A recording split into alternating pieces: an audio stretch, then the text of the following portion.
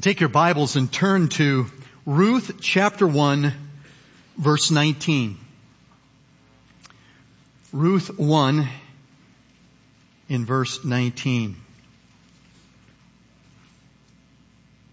Robert Jones, in his little book, Angry at God, shared the following account right on the very first page. Carolyn was confused. Ray's affair stunned her. Matters worsened when he refused to break off the relationship. The final blow, his decision to stay with the other woman, simply shattered Carolyn's life. Questions about Ray, the other woman, and what Carolyn should do flooded her thoughts. What was he thinking? How could he throw away our 14 years? Why her? How will I provide for myself? Will the divorce get ugly? As the initial shock gradually subsided, another tougher crop of questions slowly emerged. Where was God in all of this? How could a good Christian like Ray turn away from what he knew to be right? Think about that. Why should the Lord let the kids and me face such a nightmare? Is this what a good God does to His people? Carolyn was becoming angry at God, and she knew it. You know, being angry or bitter, which is anger under wraps, it's a grudge, whether it be at God or people, is not unusual in the lives of God's people as they face suffering and difficult circumstances. Not just Carolyn, but we also have such a case right here in our text for today. And so I want us to read verses 19 to 22 together. So they both went until they came to Bethlehem. And when they had come to Bethlehem, all the city was stirred because of them. And the woman said, "Is this Naomi?" She said to them, "Do not call me Naomi, call me Mara, for the Almighty has dealt very bitterly with me. I went out full, but the Lord has brought me back empty. Why do you call me Naomi? Since the Lord has witnessed against me and the Almighty has afflicted me." So Naomi returned, and with her Ruth the Moabitess, her daughter-in-law, who returned from the land of Moab, and they came to Bethlehem at the beginning of barley harvest. May God add His blessing to the reading of that small portion of Scripture. What we have here recorded is the remainder of the trip to Bethlehem. Mentioned here at the beginning of verse 19 and also summarized there in verse 22, where it says, "So Naomi returned, and with her Ruth the Moabitess, her daughter-in-law, who returned from the land of Moab, and they came to Bethlehem at the beginning of barley harvest." What started out as three women there, headed for Bethlehem in verses 6 and 7, is now down to two. Naomi and Ruth. Orpah is out of the scene. The chapter here began with famine in the land. Verse 1, very significant. But it ends with food in the land. However, Naomi returned with a famine in her soul, as we observe there in the second half of verse 19 all the way through verse 21. Her trials from the hand of the Lord, mentioned by her there in verse 13, had taken its toll, and she was not responding very well. Her bitter experiences led to bitterness at God. You know, back in January of 1978, Marlene, my wife, lost her first husband to suicide. leaving her with 3 teenage children and lots of debt. You think she had questions? Oh, yeah.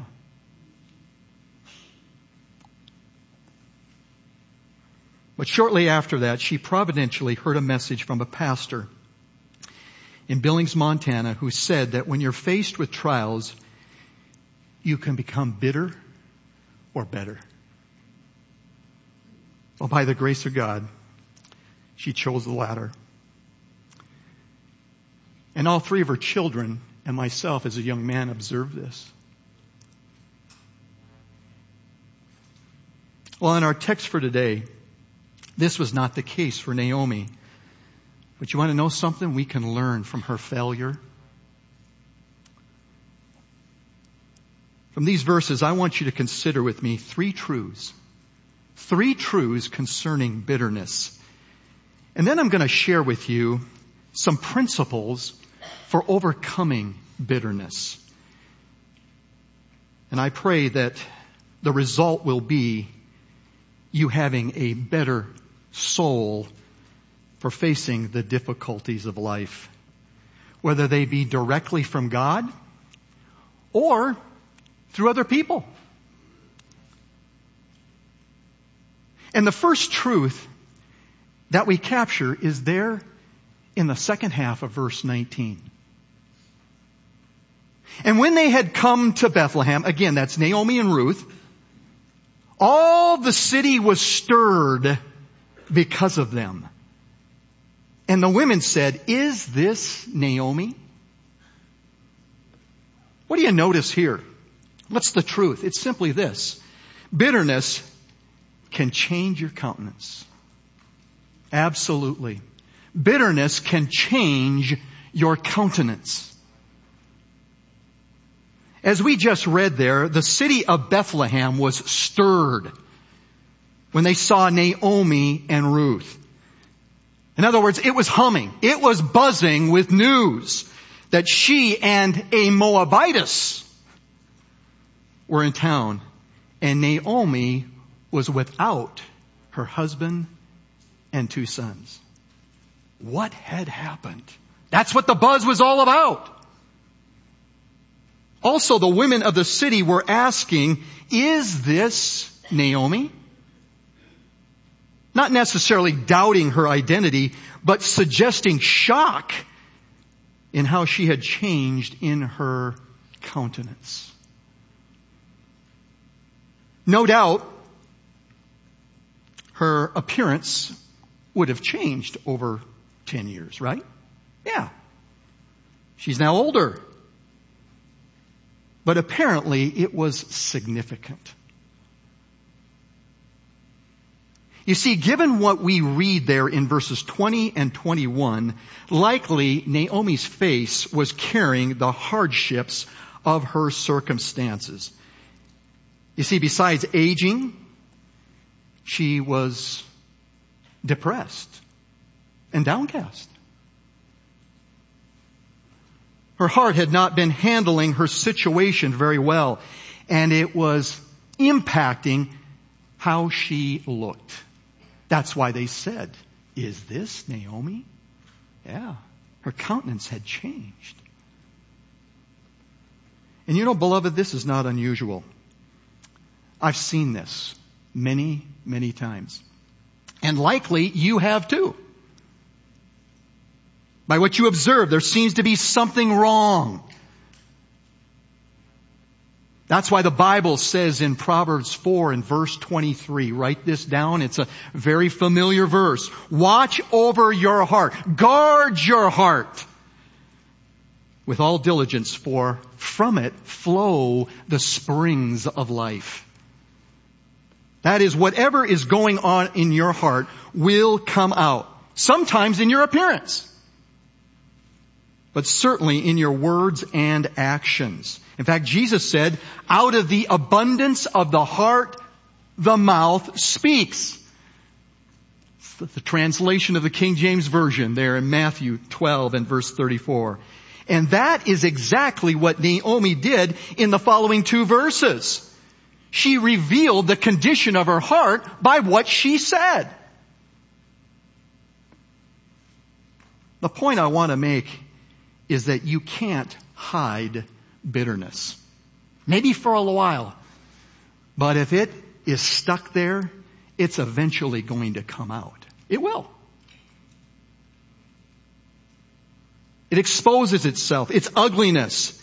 And by the way, beloved, it does not please God.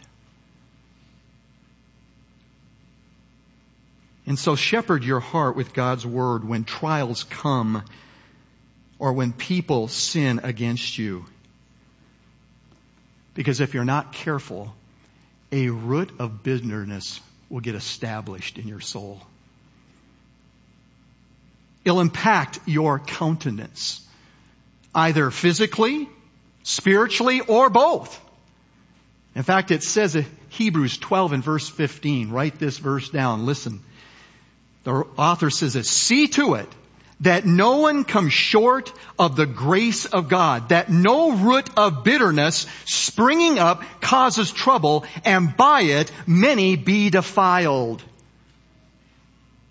And the context with which he was writing was with regards to Esau. Yeah, and his brother. A root of bitterness had developed in his heart. And we must be careful as well.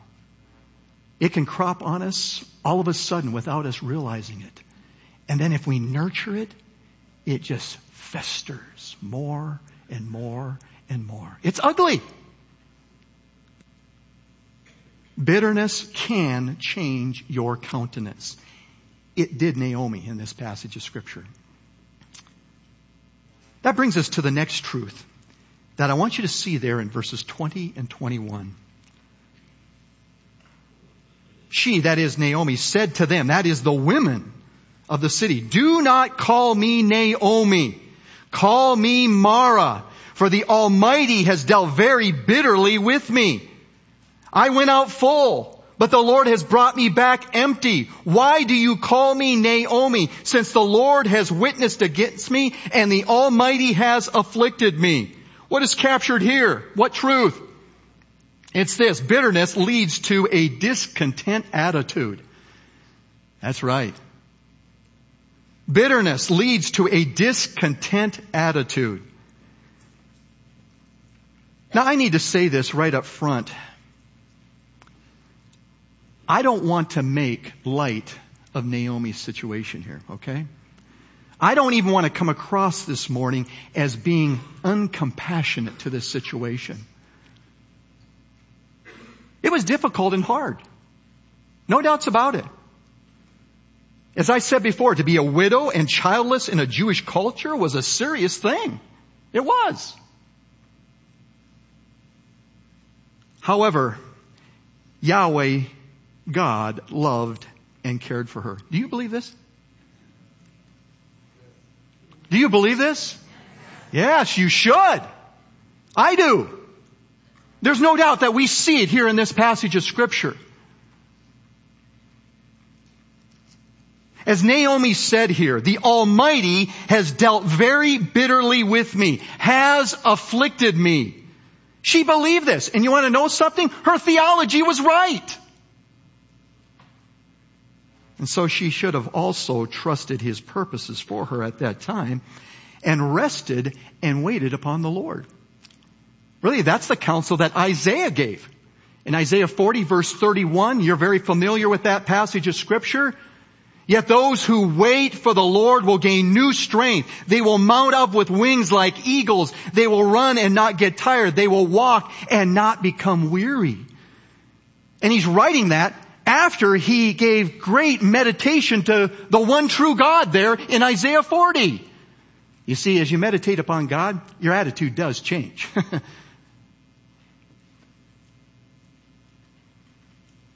It would be Yahweh God who would give her the strength she needed through the trial.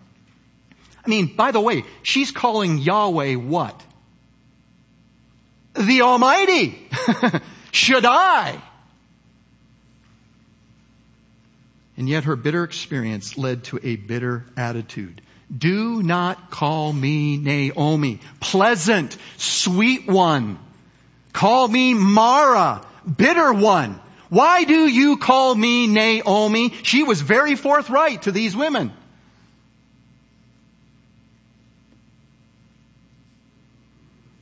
Her attitude was discontent in Yahweh's plan for her. And it's evidenced in a couple of ways here in this passage of Scripture. Number one, she was ungrateful. Yeah. What does it say there in the first part of verse 21?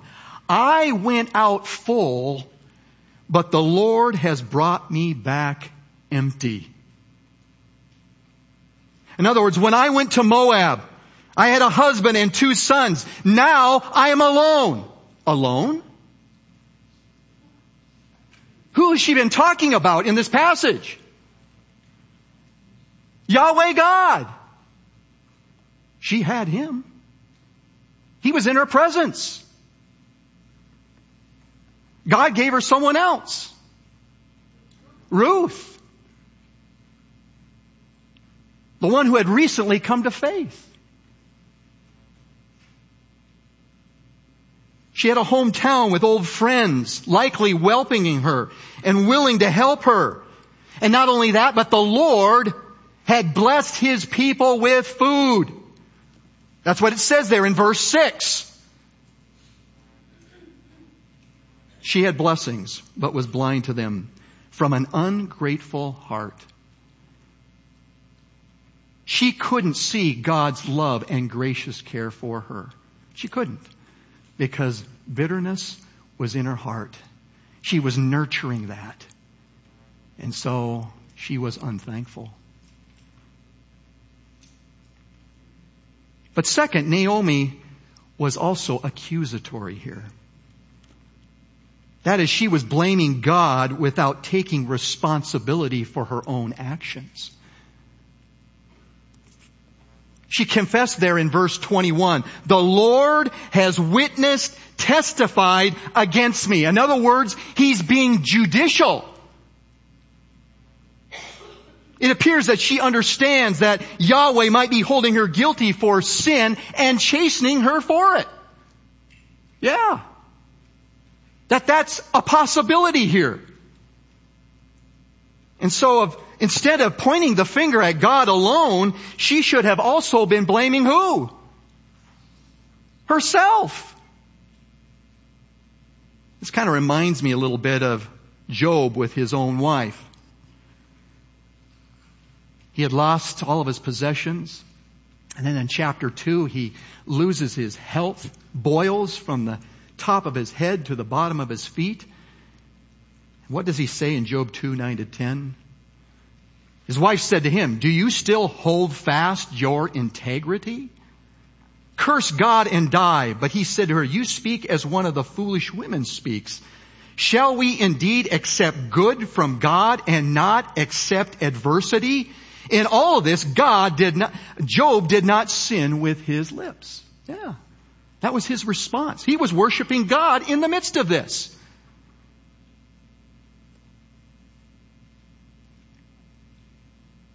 Beloved, when God's people have a bitter spirit, it is usually accompanied by these two attitudes: ungratefulness and blaming God.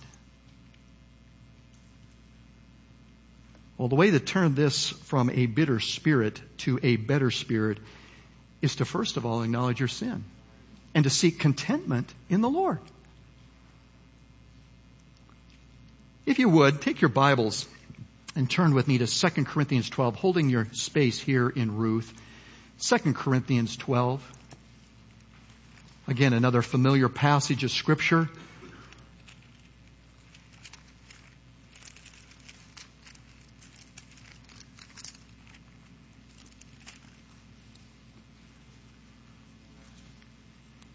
Starting with verse 7.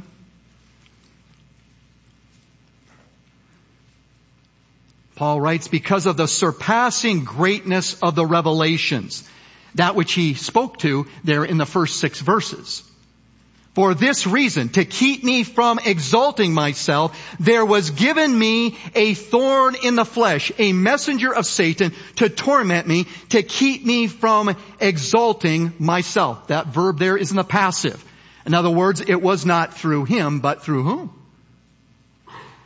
God brought this thorn in the flesh. And he used Satan, a messenger of Satan, to do such. Verse 8, concerning this, I implored the Lord 3 times that it might lead me.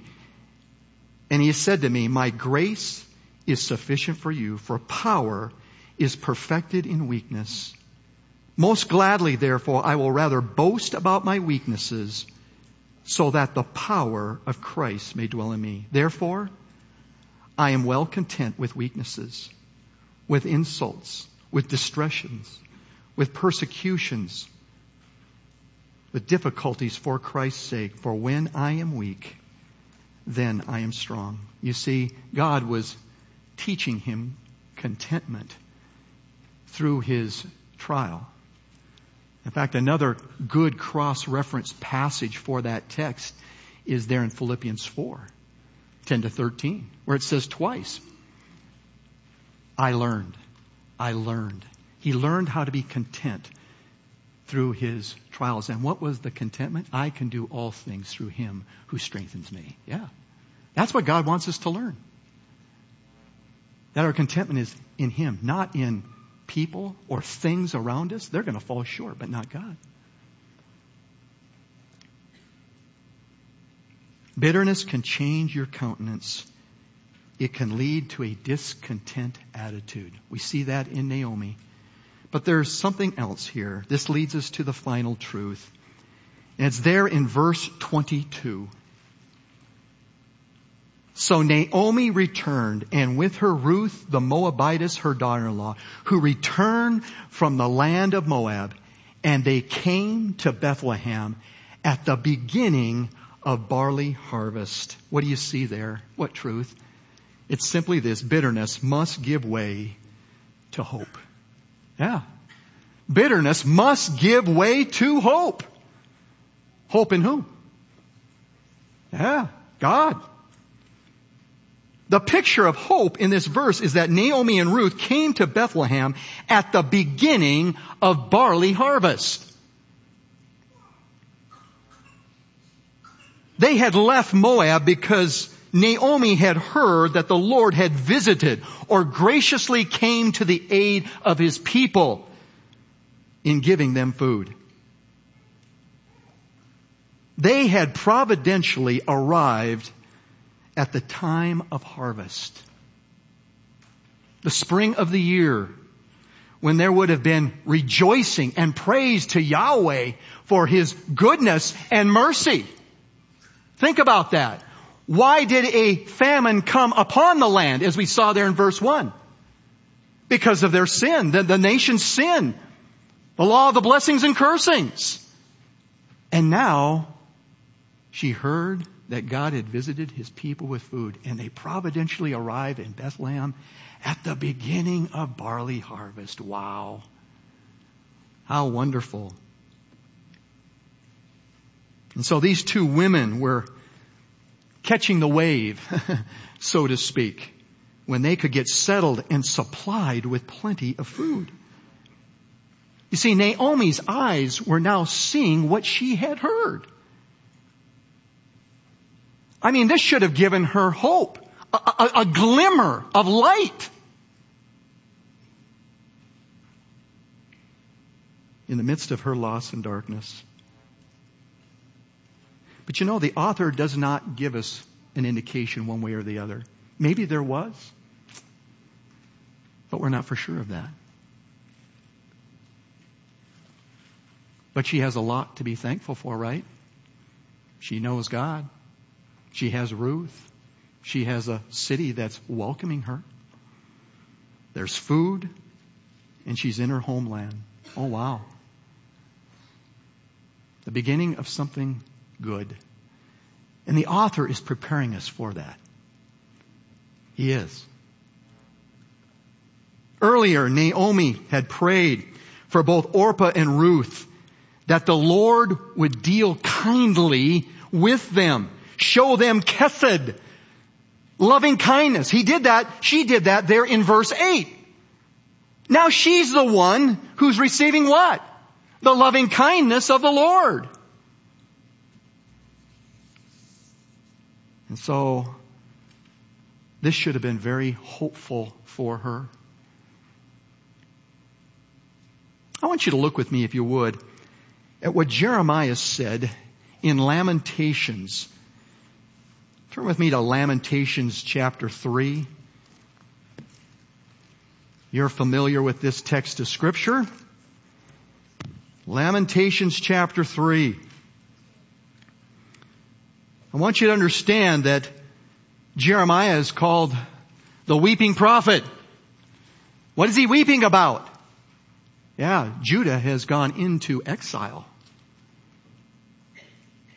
But he's dwelling upon Yahweh God. I want you to notice what it says there in Lamentations 3, beginning with verses 20 through 23. Surely my soul remembers and is bowed down within me. This I recall to my mind. Therefore I have hope. The Lord's loving kindnesses indeed never cease. For His compassions never fail. They are new every morning. Great is your faithfulness. He's saying this as he's speaking about Judah, who is in exile. He doesn't stop. Look at verses 31 and 32. For the Lord will not reject forever. For if He causes grief, then He will have compassion according to His abundant loving kindness. Verses 37 and 38. Who is there who speaks and it comes to pass unless the Lord has commanded it? Is it not from the mouth of the Most High that both good and ill go forth? Wow. In fact, I want you to listen to what he mentioned earlier in Jeremiah 29 in verse 11. For I know the plans I have for you, declares the Lord. Plans for welfare and not calamity, to give you a future and a hope. So many times we as Christians apply that wrongly. We take it out of its context. But Jeremiah is speaking to the nation of Judah in exile. He knows that in 70 years this is going to be over with and God is going to bring His people back. There's a future. All in the plan of God. Something that's hopeful.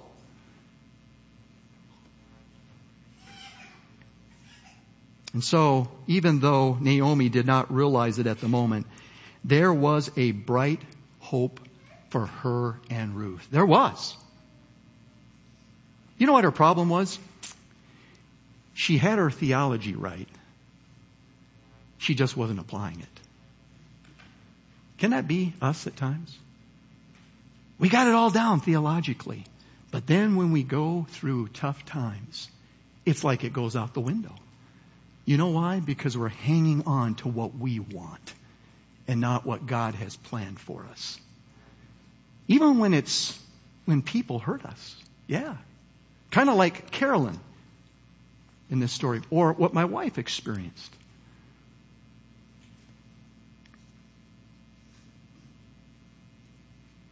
Beloved, the same is true for God's people. His word says in Romans 8:28 that He causes some things, all things, to work together for good. That kind of hope should give your heart eyes to see beyond your circumstances and rejoice in what He is doing and will do. Because when you go to Romans 8 and 28, we often stop there. But what is the good that He's doing? What does verse 29 tell us? He's conforming us to the image of His Son. He's preparing us for eternity. Why? Because this life is just a vapor. It's here for a little while and then it vanishes away. He's preparing us for the eternal through all that's going on in our lives. But are we holding on to things when He might be trying to strip them away? Understand, those are idols in our hearts. And He wants worship alone. Well, this brings me to some principles for helping you and I. And you notice I mentioned I. For overcoming bitterness. Boy, I've been examining all my heart throughout this week. Yes. It can easily settle into bitterness over things. Crop into my heart without me realizing it. And then all of a sudden I'm going, what? What's going on here? This needs to change. It needs to turn around. So what are some principles? And some of these I have already suggested. And you've heard some of these things before, but we need to hear them again, don't we? Yeah. Number one, it has to start with this. Repent of bitterness. Repent of bitterness. As Christians, we can repent, right? Why? Because we have repented before the Lord in salvation. And so we can repent over sin that does crop into our lives. Don't let bitterness fester in your soul. Become like a boil. It's ugly. What does Proverbs 28:13 tell us? He who covers his sins shall not prosper, but whoso confesseth and forsaketh them shall have what? Mercy. Yeah, mercy. Repent of bitterness. Number two, be ready to forgive others who hurt you. People are going to hurt you. Oh, yes. Often when bitter, you want to hold on to grudges rather than seeking or pursuing peace. It's like we just want to be in a pity party. Ephesians 4:30 through 32. That was read this morning in our scripture reading. What does it say there? Do not grieve the Holy Spirit of God, by whom you were sealed for the day of redemption. Let all bitterness and wrath and anger and clamor and slander be put away from you, along with all malice. Be kind to one another, tender-hearted, forgiving each other, just as God in Christ also has forgiven you. Beloved, that's the heart of the gospel. It's reconciliation. You've heard me say this before, but you and I have hurt God far more than any person will ever hurt you.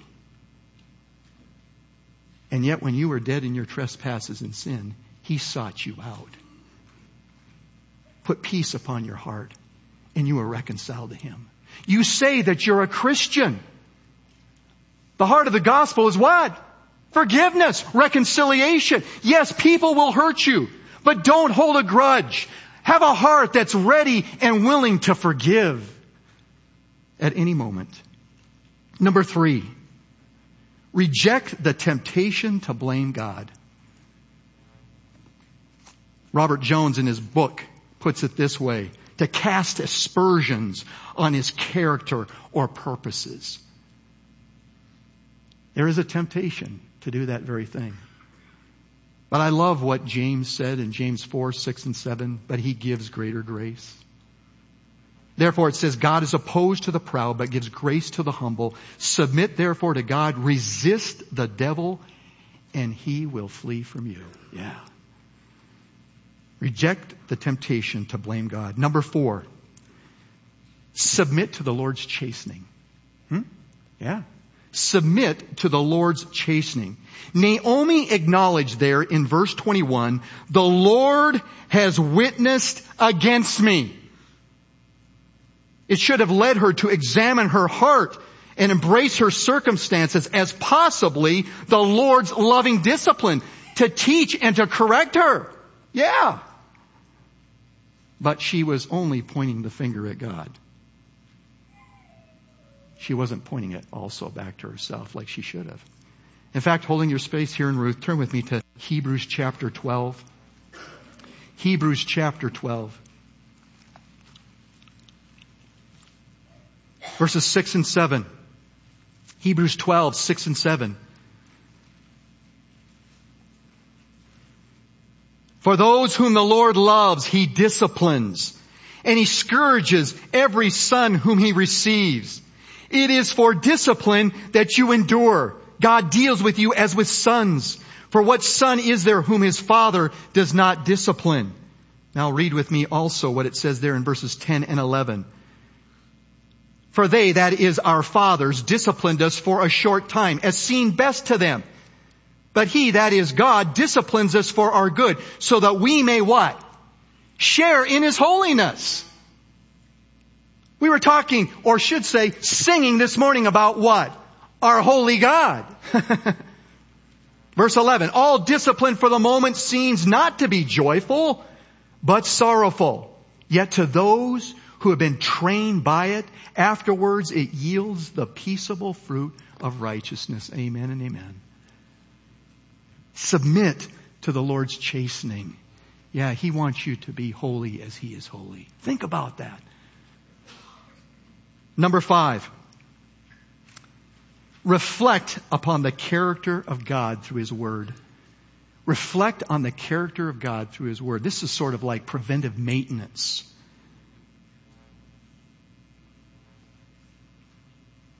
As you think about God's love and meditate upon it through His Word, His goodness, His sovereignty, His wisdom, I will tell you now, you'll come to trust Him. I love what it says in Proverbs 3, 5, and 6. Trust in the Lord with all your heart and lean not unto your own understanding. In all your ways acknowledge Him and He will direct your paths.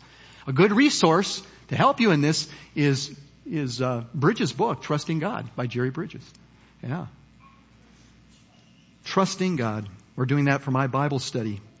Did it 17 years ago and we're coming back to it again. And all Bridges does is he meditates upon the love of God, the sovereignty of God, in the wisdom of God. And when you read all of what the Scriptures say concerning that, at the end you're sort of kind of like in a corner saying, why aren't I trusting the Lord? No matter what comes my way. Tough difficulties, suffering, being hurt by others. We've been meditating, nurturing our soul with truth about God. Lord willing, turning that heart around. Finally, there's one other thing I want to share, and that is be thankful for all things. Yeah, to be thankful for all things. Even in difficult times, you are a blessed people, right? Yeah. Naomi was a blessed person, even in her difficult times. As it says there at the end of verse 22, and they came to Bethlehem at the beginning of barley harvest. Yeah. 1 Thessalonians 5 and verse 18. In everything, not some things, in everything, give thanks, for this is the will of God in Christ Jesus concerning you. You want to know what God's will is for your life? Be thankful for all things. Wow. Because if we're not living in God's will. Now I realize that what I've just shared is easier said than done. Yeah. But beloved, you and I, as Christians, have everything necessary for life and godliness, right? If we claim to be Christians, we have what we need to be what God wants us to be.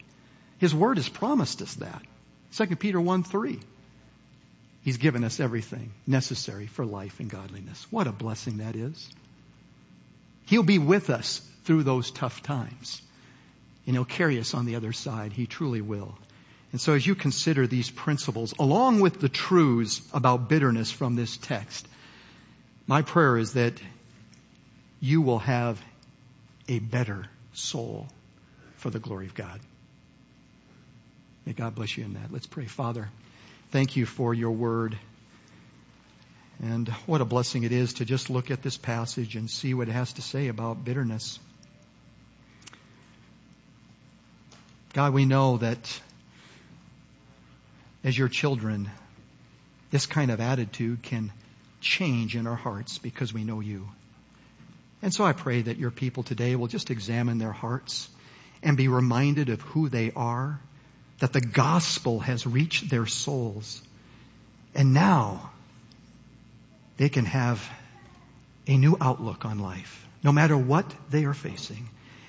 And instead of being bitter over their suffering and circumstances, they can be better. Because God, you're preparing them for eternity. Remind your people of that today, throughout this week and the months ahead. In Jesus' name, amen.